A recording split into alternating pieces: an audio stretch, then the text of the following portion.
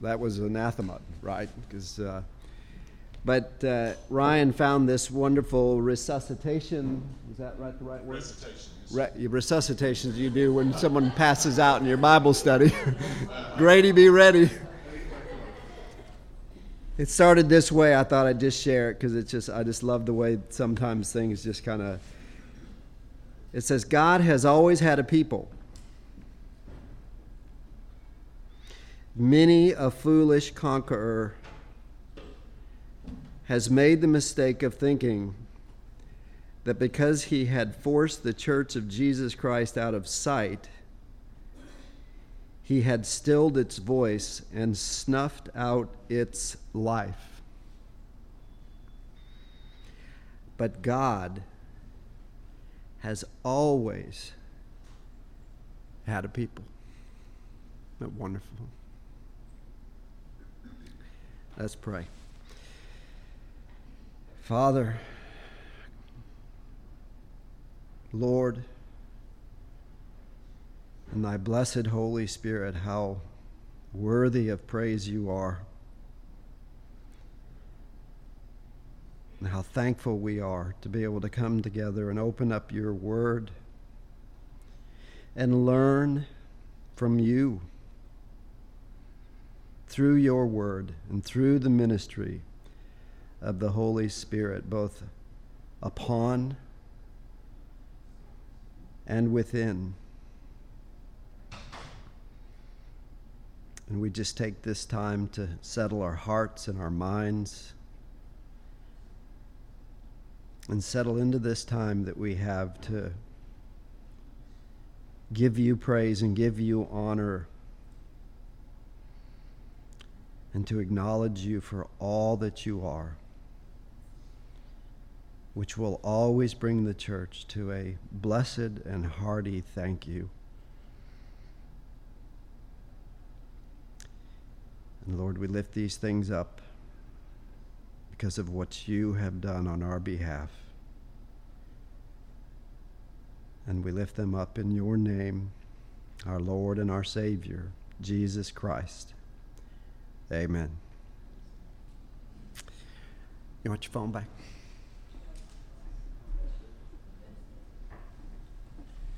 So I wanted to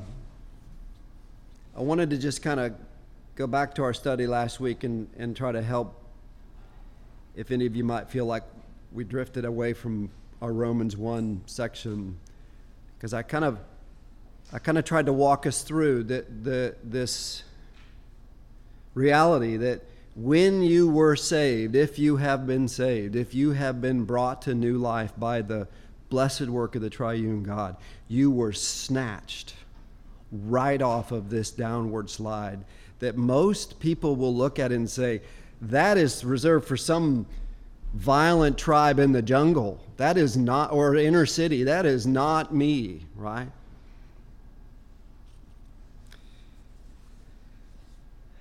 And the point I wanted to make last week and continue in this week is that when we were snatched right out of a life loaded with sin. They were still very much a part of our life and our surroundings and the people that we lived with and ran with, and it was all right here, and we were snatched out of that and into the church for the purpose of sanctification. And the point that I wanted to make, and I still want to make this morning, is how essential that the church be the church. But we must understand what the church has to be, that we can be really fulfilling this wonderful commission, right? Through the ministry of the Holy Spirit, leading us into the Word of God, showing us our sin to be put off, and showing us the righteousness of Christ to put on, and having this blessed body of believers that we trust and we love to come alongside of us and help us through the ministry of the Holy Spirit. We are not saved to an island. Thanks be to God, right? And we kind of wound down with two passages that I want to just kind of snap us back into. And if those of you that have your study from last week, you'll recognize them. But it's this blessed, and I would call it the grand indicative, which is these indicatives of the Bible tell us what God has done. And just look how plain it is written in Paul's language here. Romans 8, verse 30 says, and I want to emphasize, and I want you to pay attention, because this is how you find these indicatives in the Bible. Who's doing the action? Look at this passage, and boy, talk about the grand indicative, what God has done. And those whom he predestined, he also called. And those whom he called, he also justified. And those whom he justified, he also glorified. You see the point? And I always go back to that same passage in Revelation when we just take those blessed gifts of crown that flowed right out of Ephesians 2:10, the works that had been prepared before us, and we throw them right back to him because he did it all. And it's interesting in this passage how we see in one sentence how God has finished the end from the very beginning, because we end up glorified. Far from where we are right now, right? Because we are being sanctified.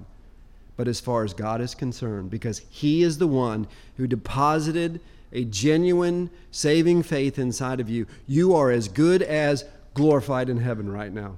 Isn't that a wonderful, wonderful truth as you're battling through sin in a world that is just absolutely hostile to God and growing in that hostility? And so we have this passage from Hebrews 12:1 and 2. Since we are surrounded by this great cloud of witnesses, let us also, and here comes the put off, lay aside every weight and sin which clings so closely. Can you not see that the writer of Hebrews understood the issue of putting off as well? And here comes, let us run with endurance the race that is set before us. And here comes the put on. What a glorious robe to put on. Looking to Jesus as the founder and what? Perfecter of our faith. Isn't that wonderful? And again, who's doing it? He is. But he's doing it through you, through the blessed Holy Spirit. And I'll never forget when it hit me that the very Spirit of God that is in me is the very same Spirit of God who raised Jesus' dead body from that slab of rock. That same Spirit who was also the inspiration between the entirety of our scriptures and all of the circumstances that were captured in those scriptures. That Spirit of God is in you for one preeminent purpose: to glorify Christ. Man, is that not just... We could just stop there and just let Ryan and the group just usher us into some singing, right? It's so glorious.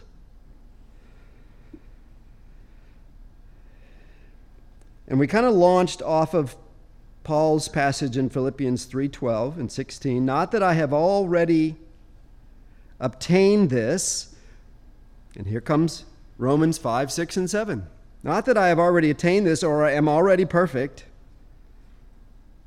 And I kid you not, there's a blog of an African-American Christian man who has a very wide following, who literally started a series 3 weeks ago that says what? I'm saved. I literally do not and cannot sin. And he has a massive following. How can you possibly get through this morning, Ryan, and think that to be true? Love you, brother. I'm just saying. Right? Paul wasn't this or am already perfect, but I press on to make it my own. He's always reaching to be conformed to his Lord. And I don't think all of us got knocked off our high horse. I know none of us did like he did. But I know I got knocked off my high horse. And I thank God every moment for that. Because that man was who I was saved out of. And it is that man that Paul talks about all the way through 5, 6, and 7. And can you imagine what Paul had to run through his mind? You ever wonder if he was in the background of all those encounters with Christ and the Pharisees? Because he was in the director's chair when Stephen was stoned to death.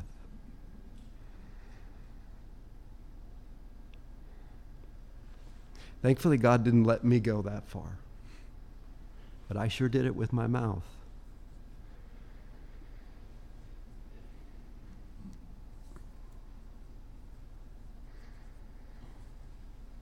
And I love this. I press on to make it my own because, listen to just the preciousness of this. Christ Jesus had made me his own. He took possession of us. When he snatched us, he said, "You are mine now." And the Bible uses the word what? Slaves, doulos. You're my slaves now. You're no longer slaves of sin.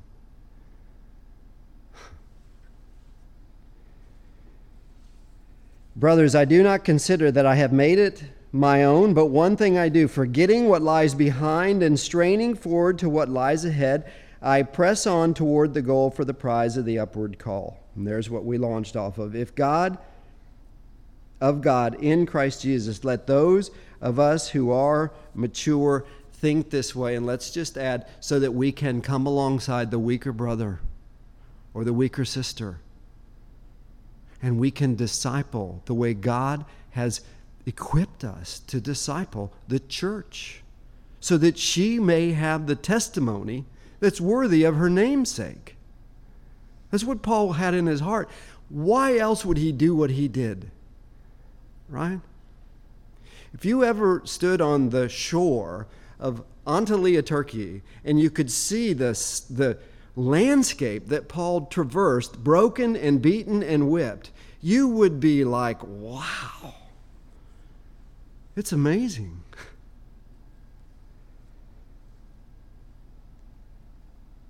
And if in anything you think otherwise, God will reveal that to you also, because you have the teacher in you, right? Only let us hold true to what we have attained, and that is Christ. So the entire exhortation is that the church be knitted together. And I wanted to just kind of walk through those passages that we didn't get to last week, just to kind of stir our hearts up to this idea. And what I want us to pay attention to is the means by which we are conformed to Christ. Because there is Ephesians 2:10 work. And I tell you, that's hard for a Roman Catholic former to say, because works were the means by which I was saved myself. So the idea of works was something that had to be held at a distance for me. But I realize now, particularly as I deepen my studies, God saves us unto good works. So a very good evangelistic question to ask yourself when you're talking to someone and you're listening very carefully is, which side of the cross are they on when they're talking about works? Because on one side of the cross, the unsaved side, if works are an essential part of their salvation, they are going straight to hell. on the other side of the cross saved. Works are precisely the means by which we are conformed to Christ. And the line is that fine, isn't it?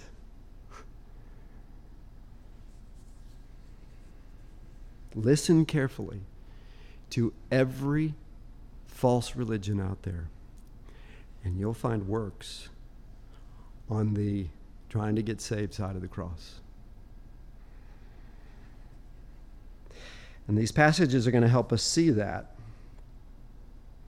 Isaiah 26:3, I love this. You keep him, the saved one, in perfect peace,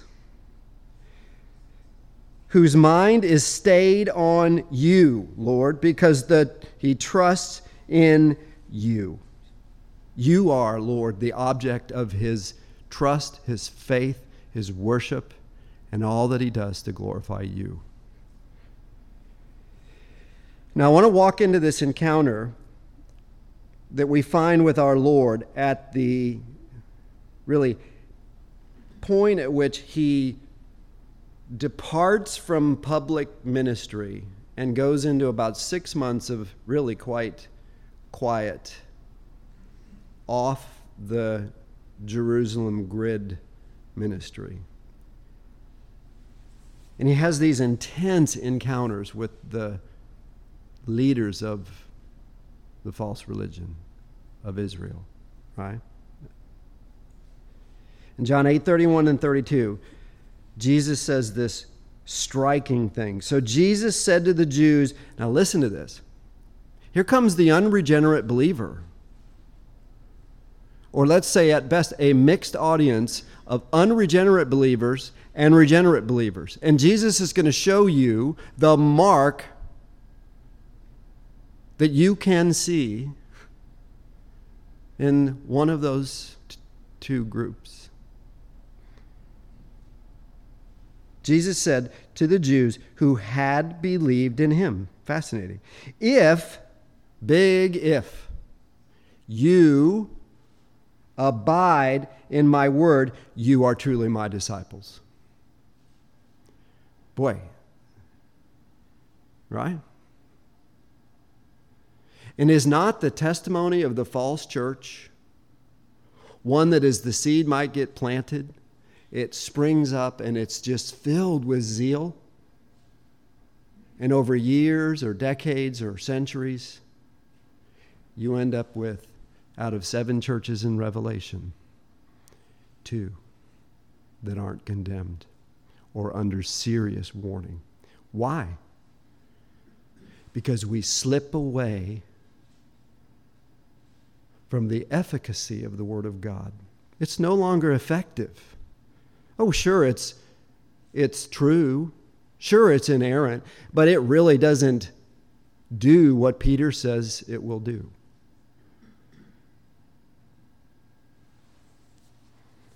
So Jesus says, if you abide in my word, you are truly my disciples. He's calling them out, and you will know the truth. So now he's building on it. You will stop wandering around in your own thinking, and you will know the truth. And what? We know this. And the truth will set you free. Free from what? Is what we ought to be asking.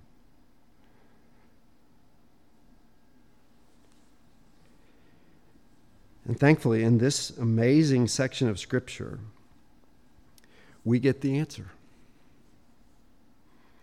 And it's one that I am sure we will all treasure as we get nearer and nearer and nearer to that day that we depart this world in death. Because Jesus says in John 8:51, truly, truly, meaning stop, listen, this is truth. Get your head up, listen to me. That's what he's saying. Truly, truly, I say to you, if anyone keeps my word, he will never see what? Death. And they thought about it so much like the woman at the well, right? Literal and not spiritual. The very people who had the scriptures that showed that though there was a spiritual death that occurred in the garden, what was ushered in the forbearance of God was a death that comes to every human being without a doubt. Unless God decides that he's going to make an example of a few, right? Every one of us are going to die. And the person who does not know the Lord, that is a fearful, roaring train loaded with their sin. And there's your point to begin your evangelizing and discipling so that they will know and understand these truths, right? I want to reference, Tina and I have enjoyed with Gloria the last 2 nights, the documentary of Jim Elliot.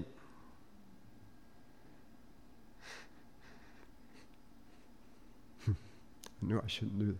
And the movie, End of the Spear. If you have not seen it, if you have not watched it with your children, prepare them for the graphic nature of how those men died. But watch that, please. It's free on Amazon Prime. It's free on a couple of... Tina and I have the copies. We'd be glad to lend you the DVDs. Please watch it.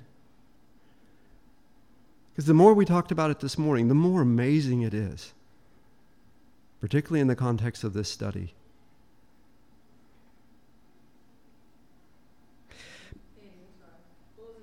End of the Spear, Jim Elliot. Can't miss it. Gloria's reading it for school homework. It's wonderful.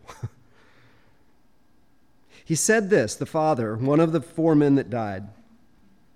I'm going to paraphrase a little bit.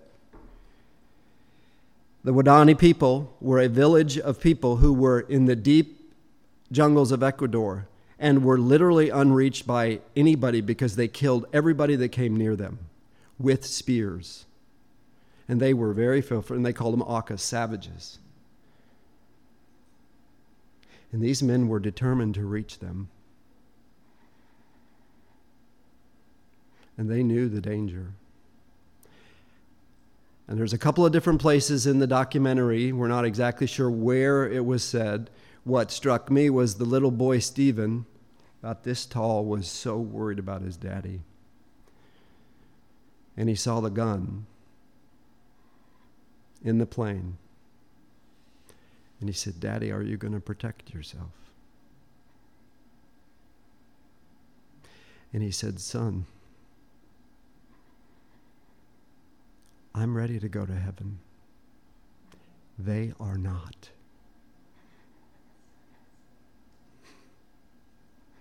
Man, beautiful testimony of the Lord.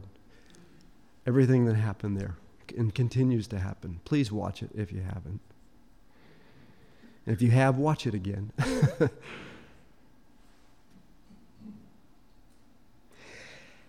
And Jesus says later in that upper room discourse, in the intimacy with the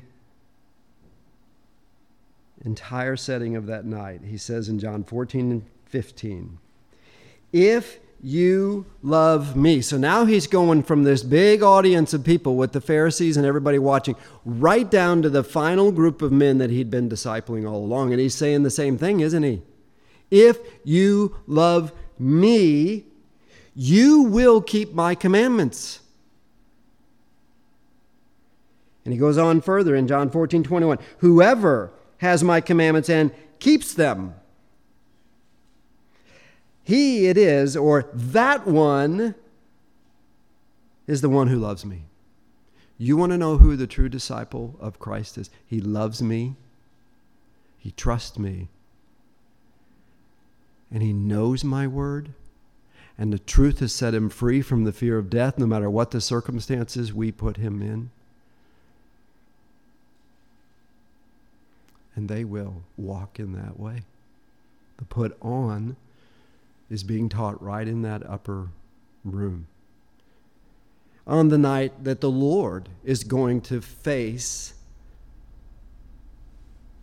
certainly death, but more importantly, the wrath that we deserve.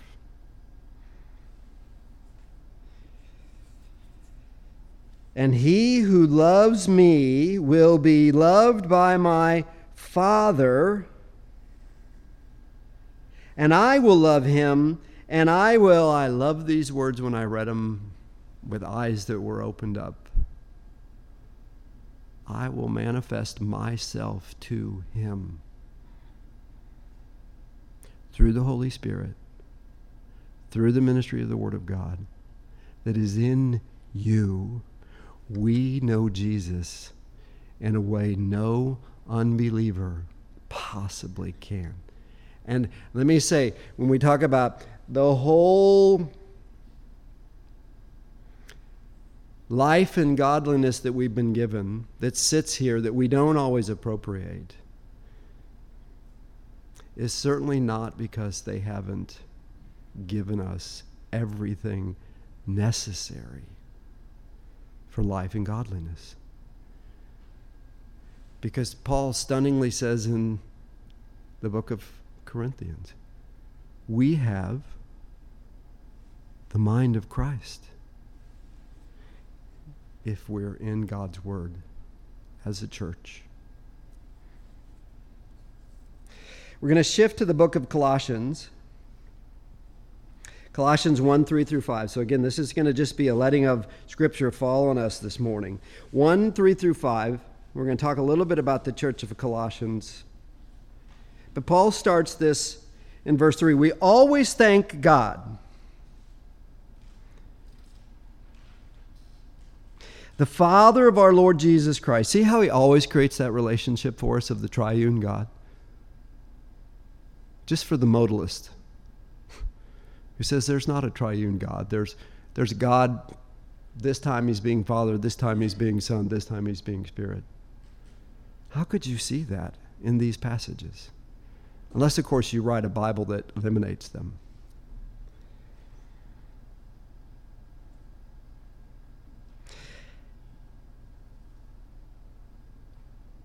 We always thank God, the Father, for our Lord Jesus Christ, when we pray for you. I want you to pay attention to the fervency of Paul's prayer, because we're going to see why. Since we heard of your faith in Christ Jesus, and here's part of what I want us to see. Boy, time flies in these studies, doesn't it? And the love that you have for all the saints. Don't you want to be like that? Aren't you glad that we can be like that? Because of the hope laid up for you in heaven. And here you see the marks of the church. Love for Christ. Insatiable love for Christ. Insatiable love for His Word. And an insatiable love for the body of Christ, whom He has died for. He goes on to say, of this you have heard before in the word of truth. Interesting that he says in the word of truth, the gospel. So is that like one tiny little, Jesus has a wonderful plan for your life and He's going to save you into it and everything's going to be forever wonderful? Is that the way it's worked out for you guys? Hasn't been, right? No. That regeneration starts the work of the church. To disciple into the Word of God, the put off and the put on, so that we may glorify our namesake in every facet of the love we have for each other and the way that love now pours into a society that desperately needs to know the truth. And that's what Paul is really praying for and appealing to here. The word of truth, the gospel, which has come to you, as indeed the whole world it is bearing this fruit and increasing, as it also does among you, since the day you heard it and understood the grace of God in truth. And there's, I think, a wonderful message for all of us. Our evangelism is not a passing little thing we do. Our true evangelism is finding ways to allow unbelievers to spend time understanding what God's Word says. We have, in so many ways, boiled it down to some little tchotchke that most people are absolutely disgusted when we even bring the topic up.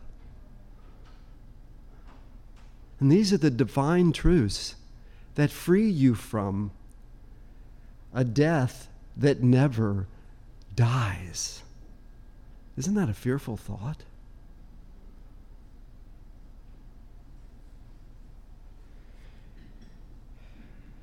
Dr. MacArthur talked a little bit about this church in Colossae. And it helps us to see the contrast behind this ecumenical one true church movement that we see really taking life in society today. Set aside what? Truth. Because what? Truth divides. Set it aside. We're all about the bumper sticker, aren't we? That's where the church is headed, folks. The visible church. The true church, the one true church, has Christ for its head. And it rests on Christ's finished work.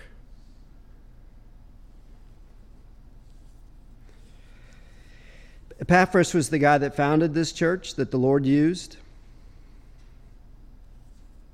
We learned that the Colossians had heard the gospel from him. These are all right out of Dr. MacArthur's commentary, introduction of Colossae. Epaphras was a native of Colossae. He was probably converted to Christ while visiting Ephesus during Paul's stay there. What a timely, providential day that would have been, right?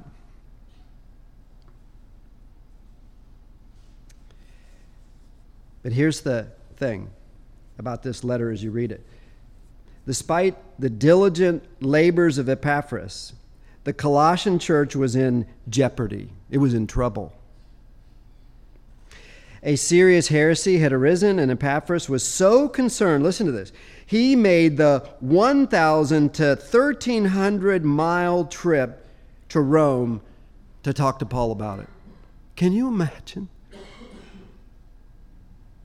Strapping up your little bag and heading out on a 1,300 mile trip so you could talk to Paul because you are so concerned about the body of Christ?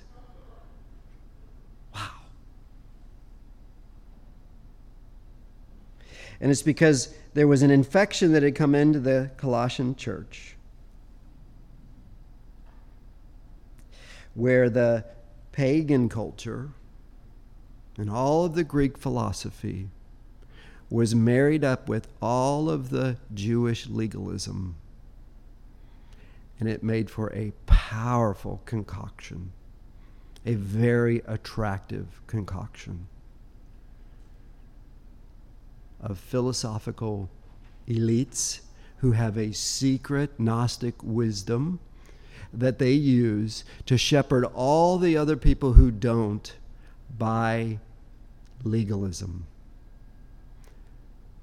Sound familiar at all?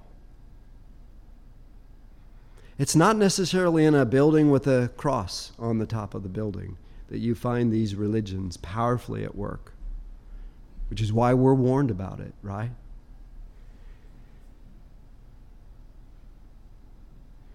So Paul goes on to say in Colossians 1, 9 through 14, and so from the day we heard it, so here you see the intensity. When Epaphras came to me, right? We have not ceased to pray for you. Gives a whole new set of meanings to that, doesn't it? See how much he loved and cared about the body of Christ. But you see how intense the war is? I think we've totally lost sight that there is a real spiritual war going on here. And it wants to devour the true church wants to neuter her so that she doesn't even look like a church anymore. And that's what Paul's concerned about. Asking, and look at the antidote for this heresy. This is what I want you to see. Asking that you may be filled with the knowledge of, pay attention to it, His will, in all spiritual wisdom and understanding. And here comes the effect of the antidote. If we are filling ourselves constantly with the knowledge of His will, we're putting off and we're putting on, what's going to happen? We will walk in a manner worthy of the Lord. And the hotter the fire, the more faithful the walk. Fully pleasing to Him. What a joyful set of words that is. Bearing fruit in every good work and increasing in the knowledge of God. So not only are you diligently seeking the Word of God, the Spirit of God is increasing your knowledge of the Word of God. And that ought to be a means by which we can examine each of ourselves. I have sat and discipled people who have claimed to be Christians for 20 years who say, I don't have a clue what any of this means.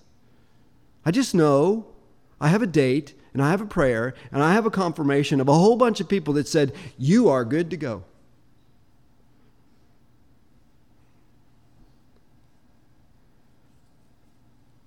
And that is a wonderful opportunity to disciple. Using these passages, right? Increasing in the knowledge of God, being strengthened with all power, powerful statement, according to His glorious might, for all endurance and patience with joy, giving the opposite of Romans 1:21, thanks to God. Remember Romans 1:21? Although they knew God, they did not honor Him as God, nor give thanks, and their foolish hearts were the opposite. We are increasing in knowledge through the blessed work of the Spirit of God. They are losing what they may have had. Their foolish hearts were darkened. And it's just this simple. Don't play around with God. Won't you be glad when the fear of the Lord has restored true wisdom to society?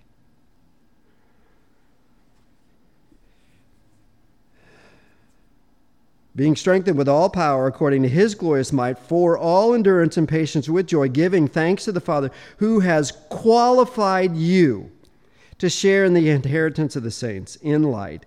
And here comes that passage. He has delivered us from the domain of darkness and transferred us, snatched us right off of that slide into the kingdom of His beloved Son, in whom we have redemption and forgiveness of sin.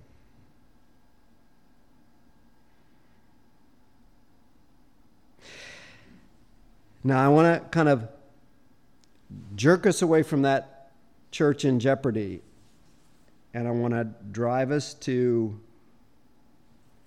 Matthew 7, verse 13. And I think you'll see the pattern here. The church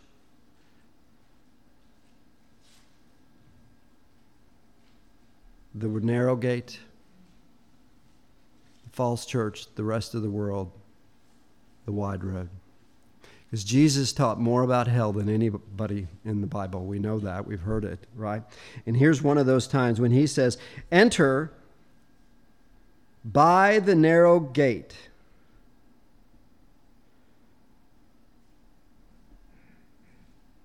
For the gate is wide and the way is easy that leads to destruction, and those who enter it are many.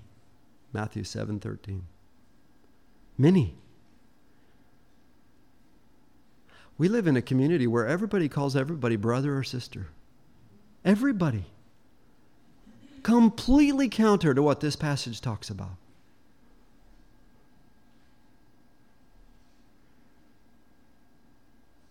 For the gate is narrow, and the way is hard that leads to life.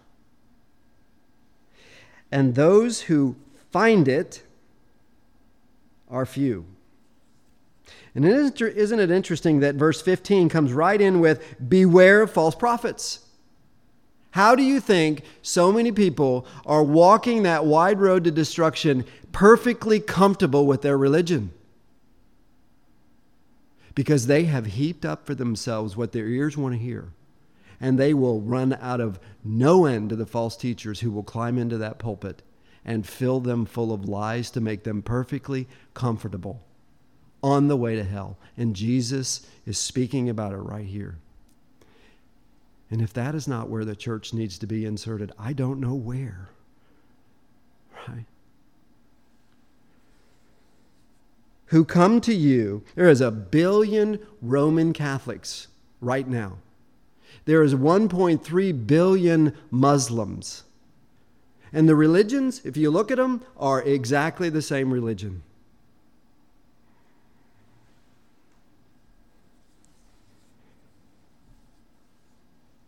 Who come to you in sheep's clothing, but inwardly are ravenous wolves. You will recognize them by their fruit. Just look at them. Look at the people they disciple. That's their fruit.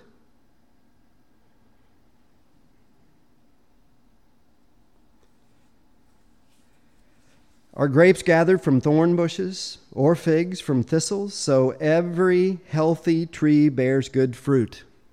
Faithful pastors, faithful elders, faithful teaching ministries, faithful church discipline to keep us on that road. Right? That's part of the fruit. A healthy tree cannot bear bad fruit, nor a diseased tree bear good fruit, because God's bearing the good fruit. Every tree that does not bear good fruit is cut down and thrown into the fire. But here it comes again. Verse 21 from our Lord himself. Not everyone who says to me, Lord, Lord, will enter the kingdom of heaven, but the one who does what? The will of my Father. And what is the will of the Father? What did he say at the Transfiguration? Listen to my Son.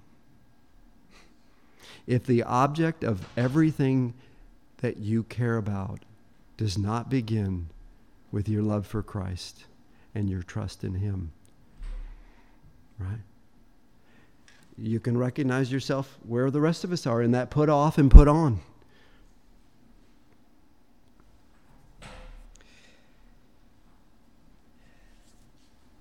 Just want to get through 2 Peter 1:3. And I want to quickly encourage you with how God equips you to be this church that I know Ryan and the folks are going to sing for us sooner or later. Just saying, Ryan. 2 Peter 1:3 through 11. Look how we are equipped, and look at how it progresses into pairs of progression.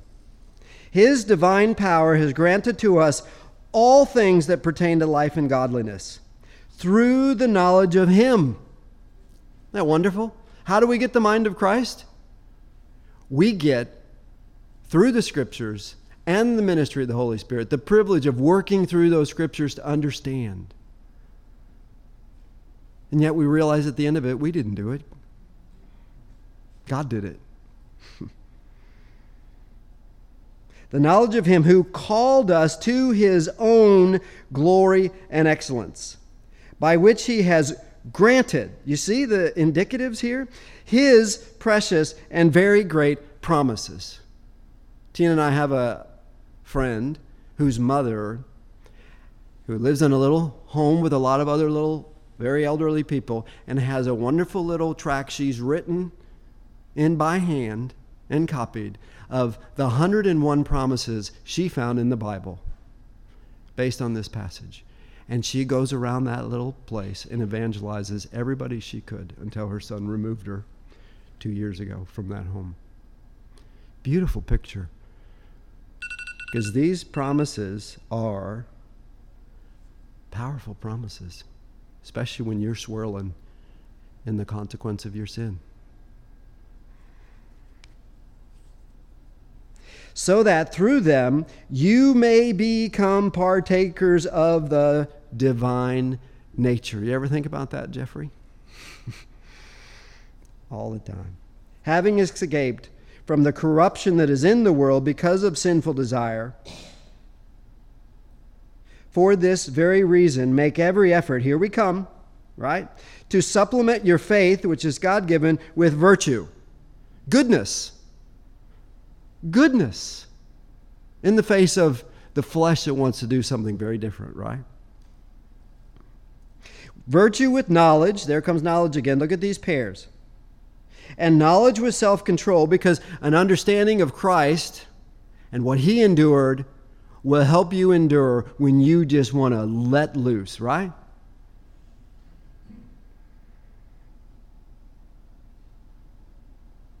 Self-control with steadfastness, which builds, right? The more you contain and control, the more comfortable you get with the ability to contain and control. And that's when people will start to look at you and go, what is it about you, Grady? It drives me crazy. What is it? It's steadfastness. And people need that. But look where it goes. Steadfastness with godliness, and godliness with brotherly affection, there's the church, and brotherly affection with love that just pours out of that body of Christ in your own life. Love, love, love is the climax of being conformed to Christ. And if these are yours and increasing, they will keep you from being ineffective or unfruitful in the knowledge of our Lord Jesus Christ. Wouldn't you hate to be in that side of the class? The one who's given all this knowledge but was utterly fruitless with it.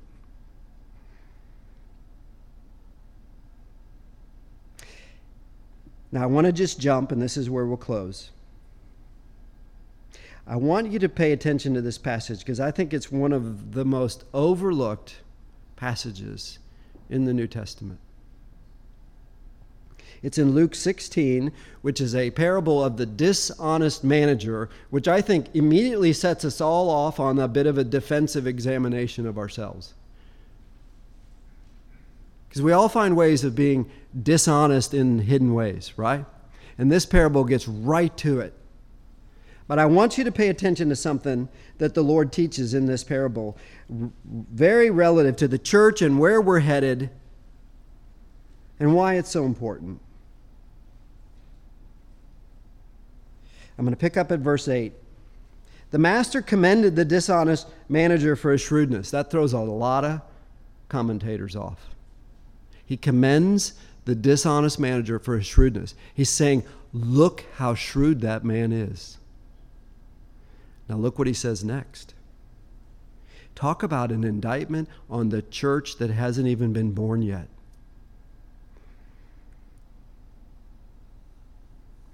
For the sons of this world are more shrewd in dealing with their own generation than the sons of light. You see what he's saying? It should be the exact opposite.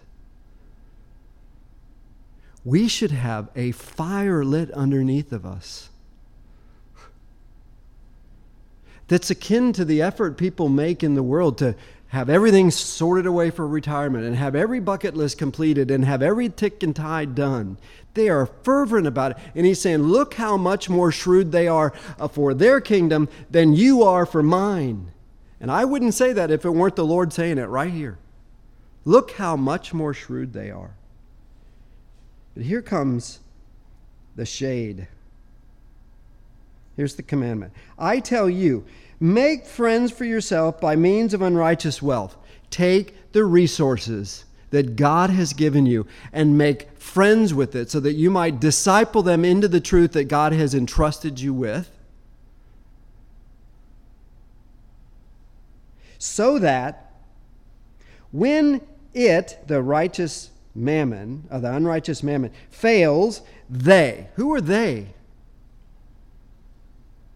I don't think it's the money. Who are they? The friends. The prisoners.